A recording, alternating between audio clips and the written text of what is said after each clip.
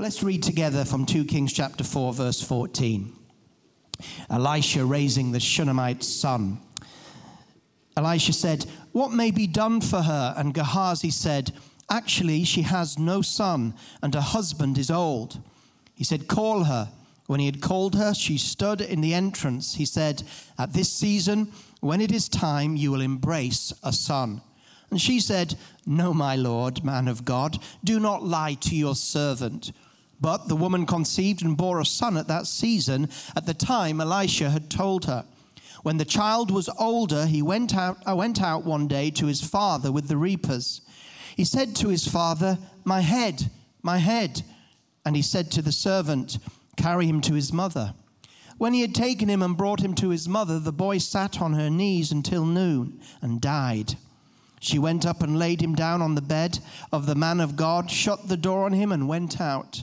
Then she called to her husband, "Send me one of the servants and one of the donkeys, so that I may run to the man of God and return." He said, "Why are you going to him today? It's neither new moon nor Sabbath." She said, "It will be all right." Then she saddled the donkey and said to her servant, "Lead on and do not hold back for me unless I tell you." She went and came to the Mount of God at Mount Carmel. And when the man of God saw her far off, he said to Gehazi, his servant, "Look, over there is the Shunammite woman. Now run to meet her and say to her, 'Are you all right? Is your husband all right? Is the child all right?'" When she came to the man of God at the mountain, she grabbed his feet. Gehazi approached to push her away, but the man of God said, "Let her alone, for she is bitter distress, and the Lord has hidden it from me and has not told me." Then she said, "Did I ask for a son from my Lord? Did I not say, 'Do not give me false hope'?" Then he said to Gehazi, "Prepare yourself, take my staff in your hand and go. If you find anyone, do not greet him, and if anyone greets you, do not answer him, and lay my staff on the face of the boy." Then the boy's mother said, "As the Lord lives, and as you live, I will not leave without you." And he got up and followed her. Gehazi passed through ahead of them and laid the staff on the face of the boy, but there was no sound or response. So he returned to meet him and told him, "The boy is not awake." When Elisha came into the house, he saw that the boy was dead, lying on his bed. So he went in and shut the door on the two of them and prayed to the Lord. He went up and lay on the child, put his face on his face, his eyes on his eyes, and his hands on his hands. Then he bent over the child, and the child's flesh warmed. Then he got down, walked once back and forth in the house, and went up and bent over him. The boy sneezed 7 times, and the boy opened his eyes. Then Elisha called Gehazi and said, "Call the Shunammite woman." So he called her, and she came to him. Then he said, "Pick up your son." Then she came in, fell at his feet, and bowed down to the ground. Then she picked up her son and went out. Let's welcome Artie as he comes to minister today.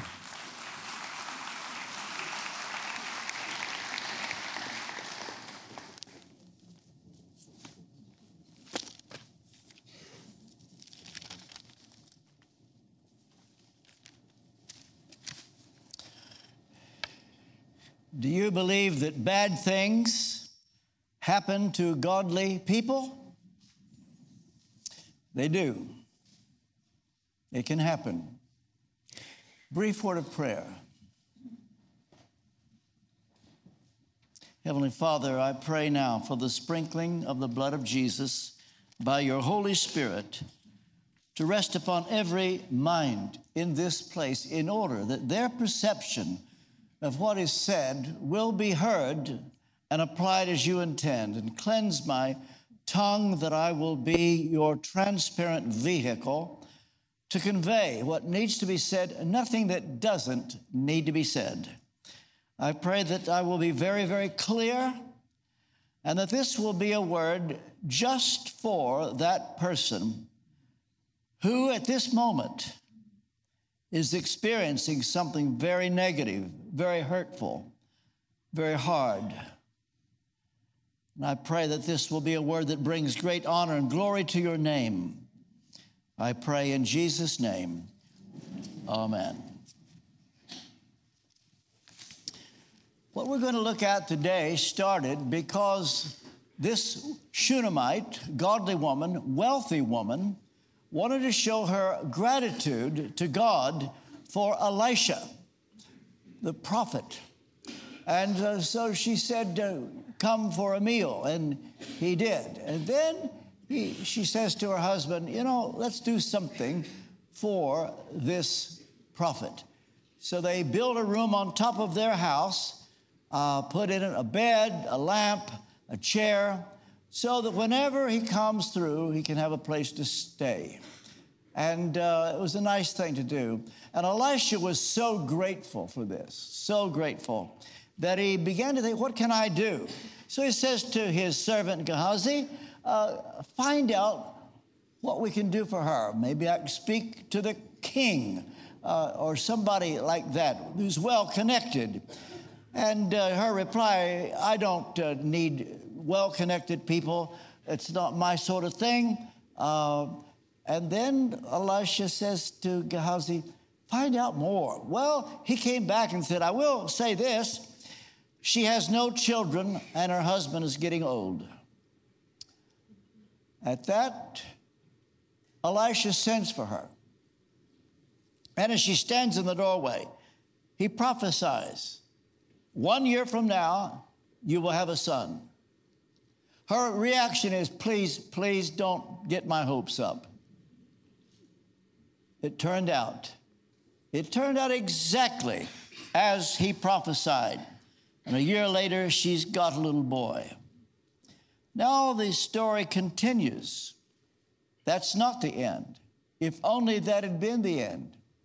But a few years later, we don't know how old the child was. I estimate 3 or 4, because he can easily be carried. Maybe he's older than that, but he's a child. And one day, he's out in the field with his father, and it's the time of reaping. It's the time of harvest. And he begins to complain, my head. I would take it to be a severe headache, maybe from the hot sun. And so the father has a servant carry him into his wife. And now he's on the lap of his mother for the next few hours. And at noon, he dies. Immediately, she says to her husband, get your servants and a donkey, and I can go to the man of God quickly. His reply is, well, why go to him today? It's the new moon or Sabbath. It's obvious she's not going to tell him what has happened. The reason for new moon, Sabbath, because it would have been appropriate, traditional, on the first day of the month or on Shabbat to go to a prophet to inquire or for any insight. And so he wants to know why. And her reply is, it's all right. Things weren't all right. But she said that because she doesn't want to talk about it. And says to the person that is on the donkey with her, she saddled the donkey and then says to her servant, lead on, don't slow down for me unless I tell you. And they went straight to the man of God at Carmel. Because the first thing that enters her mind is to get to Elisha. Now, this is the continuing account of the Shunammite son who now is dead. Now, it turns out it ends well. It's, you could say, like a fairy tale ending. But I want to address you today in a rather different way. What about those times when it's not a happy ending? What if what you're in right now, what if it doesn't turn out like you hope? What will you do then? Your faith cannot be said to be genuine only because the dead is raised. A greater test of your faith may be that instead of the dead being raised, that he dies, and your faith is strong anyway. And so what if you're in a situation? I would like to give you a word, and I could say to you, it's going to end well. You're going to be so happy. But what if it isn't like that. Well, why is a sermon like this important? Well, it shows the predicament of a promised child suddenly be taken away. And there's so many puzzles in this story. And so as she gets closer to Mount Carmel, we assume that he's up high and he can see down. And he says to Gehazi, look, there's the Shunammite woman. Run to meet her, see what's going on. Ask her 3 questions. Are you all right? Is your husband all right? Is your child all right? And she replies, everything is all right. Not true. She just wants to get straight to Elisha. Do you know what it's like when people say, are you all right? Fine, thank you. We all put on that stiff upper lip. And we don't want to admit what might really be happening. And so she runs, and as soon as she gets there, she says, I don't know what's going on. She falls at the feet of Elisha, and Gehazi is going to put her away. He said, don't bother him. And he says, leave her alone. She's in bitter distress, but the Lord has hidden it from me. I don't know why. Interesting, this. Some people think that those who have an unusual prophetic gift know everything. When I first came into contact with a person like that, and I've known 1 or 2, you think they know everything. They don't. They don't know anything unless it's revealed to them. And so Elisha says, I don't know what it is. And then she says to him, didn't I ask you for a son? And didn't I tell you, don't raise my hopes? You see, what we have here is a situation where 2 things are in play. This is not an easy passage to understand. One, you could say she's got persistent faith, what we're talking about on Friday nights. There are 2 kinds of faith.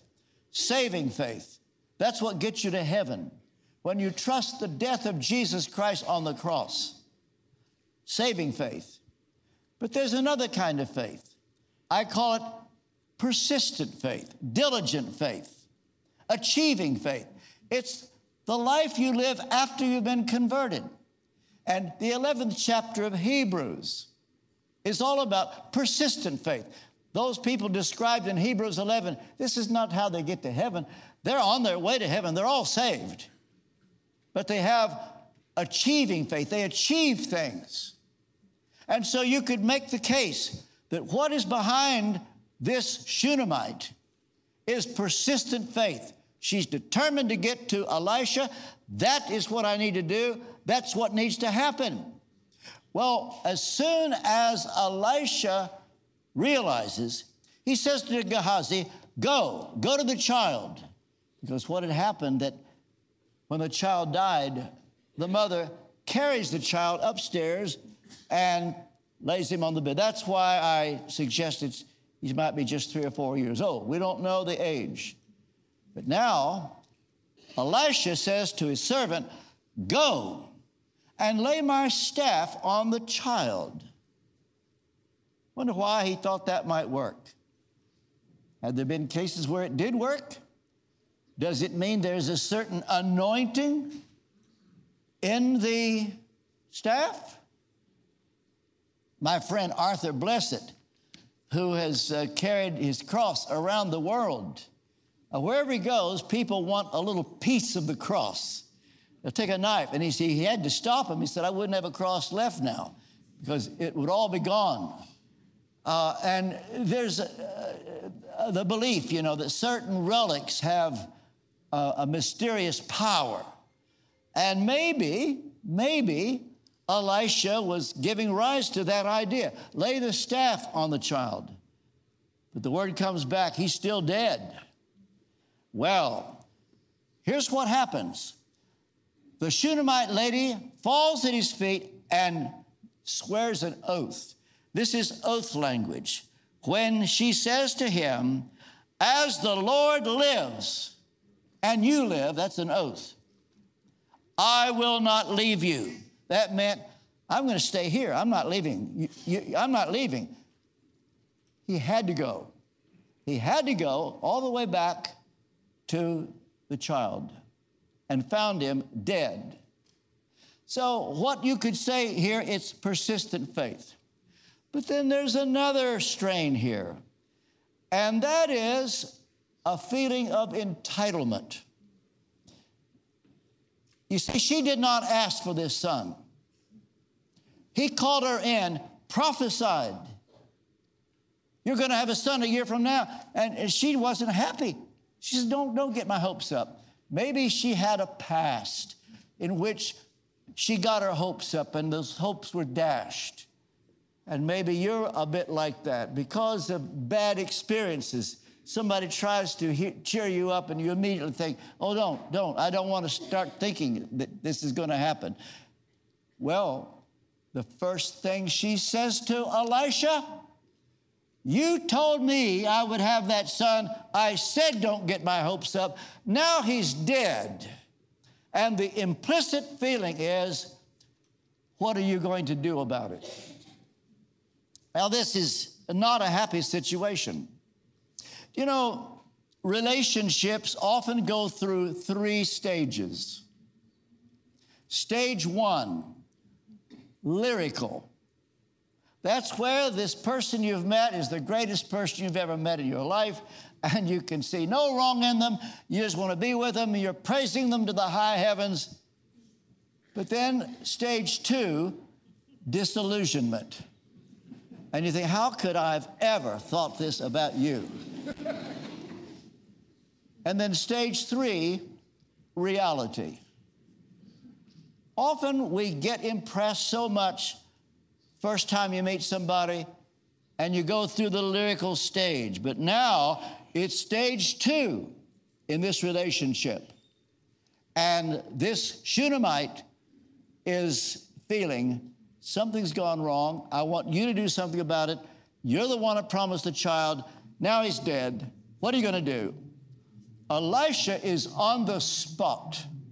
And now he immediately leaves himself and goes and finds the child. And when he gets there, he finds the boy dead on the couch. And then, this is interesting to me, he shut the door. And so now he's in there praying for the child. We wouldn't know the story if he hadn't told it. Nobody was there to witness it. But it's rather interesting. Have you ever noticed how often that kind of thing can happen? It was the case with Elisha himself. Do you remember when he told her to get another lady, in this case a widow, to get all the jars and then just pour oil in them and they just kept coming? Did you ever notice the fact that she was said, go inside and shut the door, so that the actual miracle was taking place, and she's the only one that saw it? Or take the resurrection of Jesus. Nobody saw it. Nobody personally witnessed the moment. They found out later that it had happened.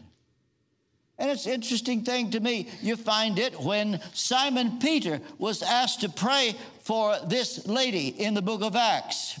And her name, she was called Dorcas. And he asked everybody to go out. And so he's in there by himself. It's just rather interesting to me. You see, when it comes to a miracle like raising the dead, I don't think they happen every day. They didn't happen. We only know of 2 cases in the ministry of Jesus.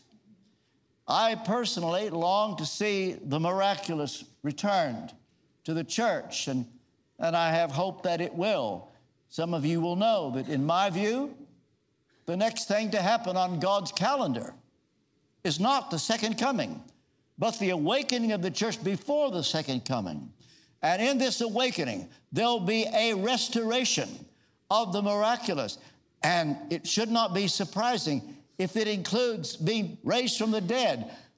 If so, chances are it won't be happening on every corner. Well, this is a very unusual thing to take place. Well, there are so many mysteries in this word. One is the pain of a prophet. what he himself goes through when he gives a prophetic word, and now it gives the people a feeling of entitlement. When I first met a well-known prophet, he prophesied something to me that was going to happen, and I'll tell you something, it didn't happen. That made you happy, huh? Well, he prophesied other things that did, but this one didn't. And I said something to him, and I immediately perceived what it is like, because his own reputation is at stake. People will quote him. Well, now, this is Elisha. His reputation is at stake. She has said to him, I didn't ask for this. You've given me this baby, this child. Now, what are you going to do? And so you could say he is borderline desperate. There's no precedent that I know of for laying on top of a child, eyeball to eyeball, mouth to mouth, hands on his hands, feet on his feet. What's the precedent for that? But he was using everything he could. He was so desperate, and nothing happens. And then he gets up and walks back and forth, back and forth. Then he lies on the child again. And then he feels warmth. And then the child sneezes 7 times. What is the importance of the number 7? You tell me. Just says he sneezed 7 times. And then he gives the little baby, child rather, back to its mother. And I think if we get to see a video replay of this story when we get to heaven, don't be surprised if it shows right after it was over, Elisha saying, whew. He wanted that to happen so much. Well, now, why is this word important? Well, the answer is there are times when God appears to betray us. When things don't work out like you think. We've heard about Martin Luther today. And he used to say, you must know God as an enemy before you can know him as a friend. And I've had people say, well, I've never known God as an enemy. Well, I would say to you, it ain't over till it's over. But that time may come when all is going well. You've prayed and your prayer was answered. You feel the sense of God and you just say, I don't know why people won't be Christians. This is so wonderful. And you're just on top of the world. And you hear about other people who get discouraged and you probably point the finger at them. So why are you so discouraged? God is real. He's wonderful. You hear of others that get discouraged. You say, well, that'll never happen to me. Until one day, you hit a wall. You think, oh, dear, what on earth is going on? And you thought you had a friend. And now it would seem he's working right against you. Well, let's look at this. You see, sooner or later, this is my view, all sovereign vessels experience the betrayal barrier when they hit a wall. And if you are there today, you have hit a wall. Somebody's here today, I think you didn't want to come to church. You thought, well, I'll just come. You've been so discouraged. Nothing has gone right. It's no accident that you're here. But then another aspect of this dear Shunammite woman, what was her motive? You could say persistent faith. That shows great faith. And there's a good reason for thinking that. You know why? Because this miraculous account is recorded in Acts chapter 11. The 11th chapter of Acts. You see, this is a description not of people who get saved. It's a description of those, they've been saved. They're on their way to heaven, but they do extraordinary things on their way to heaven. And in Hebrews 11, verse 35, this account is referred to. A woman getting her child back, raised from the dead. And so it's a great example of persistent faith.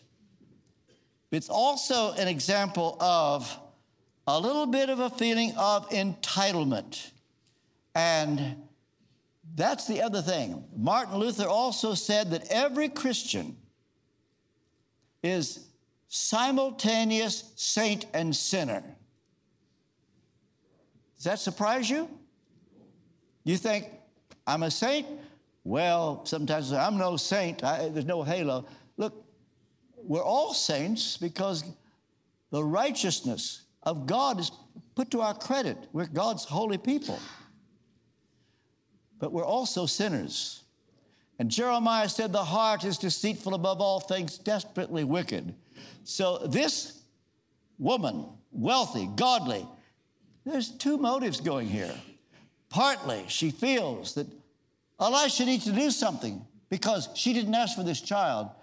But it's also she's got such faith that if I can get to Elisha, and she swears this oath, I will not leave you. That means I'm staying here.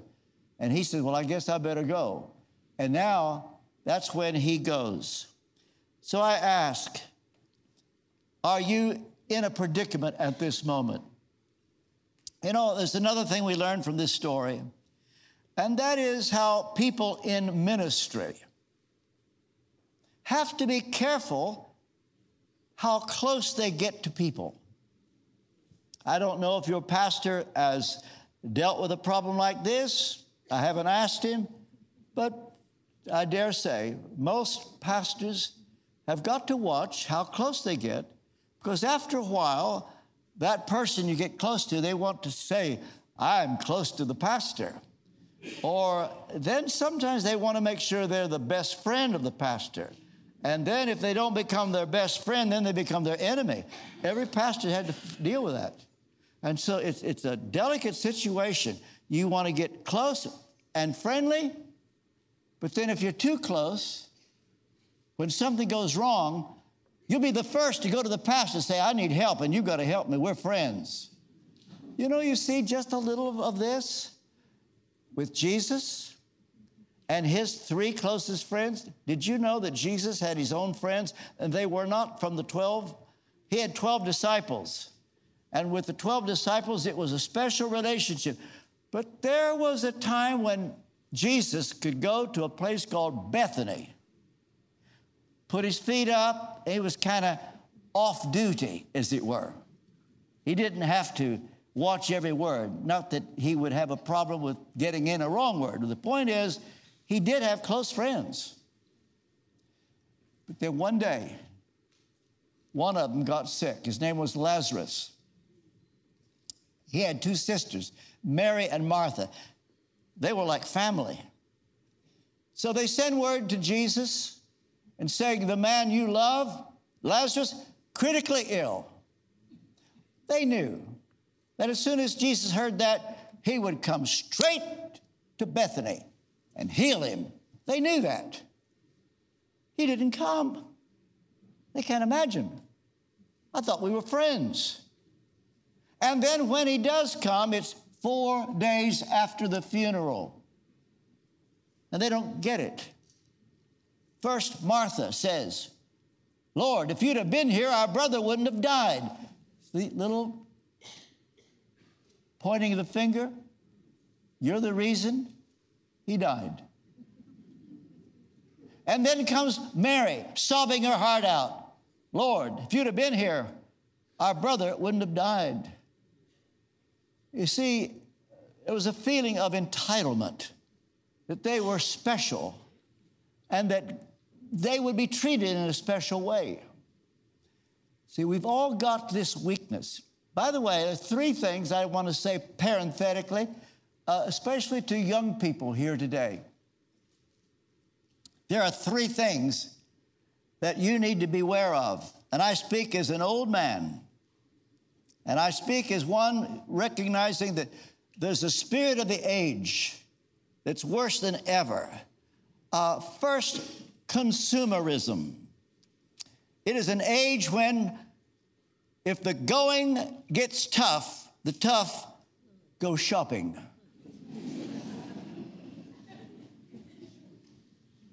And you think you're going to solve your problem by just shopping, buying, seeing what you can get. And then at the end of the month, the credit card bill comes due. And you're sorry you bought it. I said a few weeks ago, there's some here, I don't know if anybody did, but you need to cut up your credit card. Save you a lot of trouble. The second thing is individualism. Never before has there been so much emphasis on individualism. What's that? Well, free thinking, being original, doing what you feel like doing, being independent, doing your own thing, being self-reliant. Now, a little of that can be good, but be careful that you don't become so individualistic that you don't learn. Because when you get into your 50s and 60s, you will rue the day that you didn't learn to submit to your church, to your pastor, to those who are wiser than you, all because you knew it all. And the third thing to beware of is this feeling of entitlement, that you're entitled to things, to all good things, whether from God, the government, from people. That is individualism to the extreme. And so, let me talk to somebody here. You're in a predicament right now. God promised you a job, and you get it, and then you're laid off. You think, well, Lord, you gave me this job. Why did you give me this job? And now I'm laid off work. Or God promised you that you would be healed, and you believe it. I've been healed. Then you get sick again. Or God promised that you would find a spouse, and you can't wait to see who God is going to send. And you pray, and God sends you a husband. He sends you a wife. Then 18 months later, you wish you were still single. Where was God in all this? You see, I know what it is to have my hopes built up. I know what it is to be disappointed. I was convinced that my mother would not die of this heart disease that she had and stroke. She was deathly ill, paralyzed. God, I thought, told me she'd be healed. And then I'm told one morning, your mother just passed away. What's going on here? My father was afraid I would lose my faith. For some reason, I didn't. Very, very difficult days. And then, 2 or 3 years after that, I met a man who was the associate pastor of our church in Ashland, Kentucky. And he became, I would say now, my first mentor. He became a good friend. I looked up to him. He took the place of my mother. It was like a father and mother. And I thought that this is the greatest man of God I've ever known. He will never disappoint me. I could see no wrong in him. Not only that, he encouraged me to believe that the two of us one day would have a ministry that would go around the world. And we're waiting for it to happen. And then some years later, he gives me a call from Ohio and said, there's a church here that I think would call you to be their pastor. And he recommended me, and he recommended the church. And I go, and it is the most brilliant beginning. They thought they had Billy Graham. But after a few weeks and months, things began to go wrong. Turns out that what I was preaching was different from the way my friend had been preaching. And it was almost like opposites. And would you believe, over the next few months, this mentor betrayed me. He betrayed me. And the effect was so traumatic that years later, this is going to surprise you. I told it in the first service, and Bruce said he wishes every charismatic and every Pentecostal in the world should hear this. I needed psychiatric help. And I needed psychologists and people to help me. The trauma of being deserted by this man who was my mentor. And there's a sense in which I've never got over it. We kind of made up years later, and I actually preached his funeral a few years ago. His explanation for all this was, well, R.T., if I hadn't done what I did and you had stayed in that church, you wouldn't be where you are today, and because of what I did, that's why you're where you are today. That was his way of justifying it. All I know is it hurt so much, and I felt let down. And sometimes things work out, and sometimes things get so bad you think they can only get better, and then they get worse. I think one day I'll write a book on when relationships turn sour. You meet someone and you're so excited. It happened to me at Westminster Chapel. Those that, rushed in, so glad I'm there. We got close to them. And then when I started to do something that disappointed them, what I preached, or like having Arthur Blessed at Westminster Chapel, got me in all kinds of trouble. The same friends turned their backs on me. It's enough to make you just keep a distance because you think you found a friend that will never desert you. You see, God doesn't want us to put too much confidence in any single person. We're living in a time when people want to get a word that will say to them, it's going to turn out well. You think that everybody should be healed. And this is being taught today. There are those who teach it. Everybody should be healed. And then you pray for them, and they're not healed. And you say, why? Oh, you didn't have enough faith. And the poor person says, well, I'm doing my best. I'll pray again. They don't get healed. You don't have enough faith, and you're demoralized. What more can I do? You see, the truth is, God doesn't heal everybody. And the further truth is, we're all going to die one day. Do you think we're supposed to get healed on and on and on and nobody dies?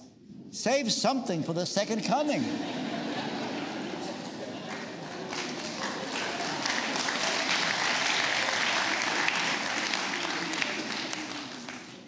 But there was a prophet in the Old Testament. His name was Habakkuk. And he had problems with God, saying, Lord, read it, Habakkuk chapter 1, verse 13. He says, your eyes are too pure to look on evil. You cannot tolerate wrong. Why, then, do you tolerate the treacherous? Why are you silent while the wicked swallow up those more righteous than themselves? Why? Have you ever had that question? If you're a loving God and you're all powerful, how could you let this happen? Why the suffering? Why the evil? You thought you were the first to ask that? Habakkuk asked it. But with this difference, so interesting. God says, Habakkuk, you want to know why I allow bad things happen to godly people. Is that right, Habakkuk? Yes. Okay, here's what I want you to do. I want you to station yourself in a certain spot, and I'm going to come, and I'm going to reveal to you something. I'm going to give you a revelation that will make you understand why I allow evil. Well, Habakkuk says, I can hardly wait. So I go, and I'm there. It's Habakkuk chapter 2. And the Lord replied, write down the revelation and make it plain on tablets so that a herald may run with it. The revelation awaits an appointed time. In fact, Habakkuk, it speaks of the end. What are you saying to me, Lord? Are you saying that you're not going to tell me now why you allow evil, but I've got to wait till the end, last day of history, when Jesus comes? God says, you got it. Habakkuk could have said, well, that's not good enough. I'm out of here. I'm not your prophet anymore. But do you know what? Something happened to Habakkuk. It's so wonderful. He didn't get what he wanted. He just was told to wait. And he was given a revelation, the just shall live by faith, quoted 3 times in the New Testament. And then at the end of the book of Habakkuk, here's a verse that sometimes I cannot read it without coming to tears. When you remember, it was an agrarian society. People lived from day to day. They didn't have meat in their freezers. They needed rain, sun, crops, food today. And something happened to Habakkuk. I want it to happen to you. If you're in the middle of a trial and you're hoping it'll end well, you're hoping that that person will be healed, you're hoping you'll get that job, you're hoping that the friendship will be restored. Here's what Habakkuk said. Though the fig tree does not bud, and there are no grapes on the vines, though the olive crop fails and the fields produce no food, and though there are no sheep in the pen and no cattle in the stalls, I will rejoice in the Lord. I will be joyful in God my Savior. See, that's what God wants. He can heal you, but what if he doesn't? He can give you that job. What if he doesn't? He can give you that child you're longing for. What if he doesn't? He can give you that husband, that wife, that rise in pay, that beautiful home. But what if he doesn't? Can you say, though the fig tree does not bud, there are no grapes on the vines, though the olive crop fails and fields produce no food, and no sheep, and no cattle, I will rejoice in God. Reminds me when Arthur Blessed was in northern Israel, and he couldn't find a place to stay for the night. He was carrying his cross, and he was at a bus stop and a bench. And Arthur lays his cross down and lies on the bench to sleep. It starts raining. There's no covering, and the rain it starts to pour, and Arthur just looked at the rain and said, in Jesus' name, stop. Lightning, thunder, it poured twice as hard. And Arthur looked up and says, God, I love you. That's what God is looking for today. Oh, yes. Elisha raised the child from the dead. Happy ending. But not all endings are happy. We're all going to die. Jesus said, in this world you shall have tribulation. But he's a sovereign God. At the end of the day, it will turn out in such a way, I promise this, the day will come, if you don't give up your faith, and you break through the betrayal barrier, you'll look back on the past and thank God for every single thing. It was part of your preparation to bring you to this place, because Paul says we know that all things work together for good to them that love God, to them who are the called according to his purpose. Well, ask the Shunammite, are you all right? Is your husband all right?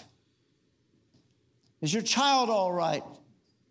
Everything's fine, she said. They weren't. But God had a purpose in it all. And what is going on right now that may not seem right will one day seem good. You can put me under a lie detector, and I can tell you now, the worst things that have happened to me, I've lived long enough to thank God for every single one of them. And so will you.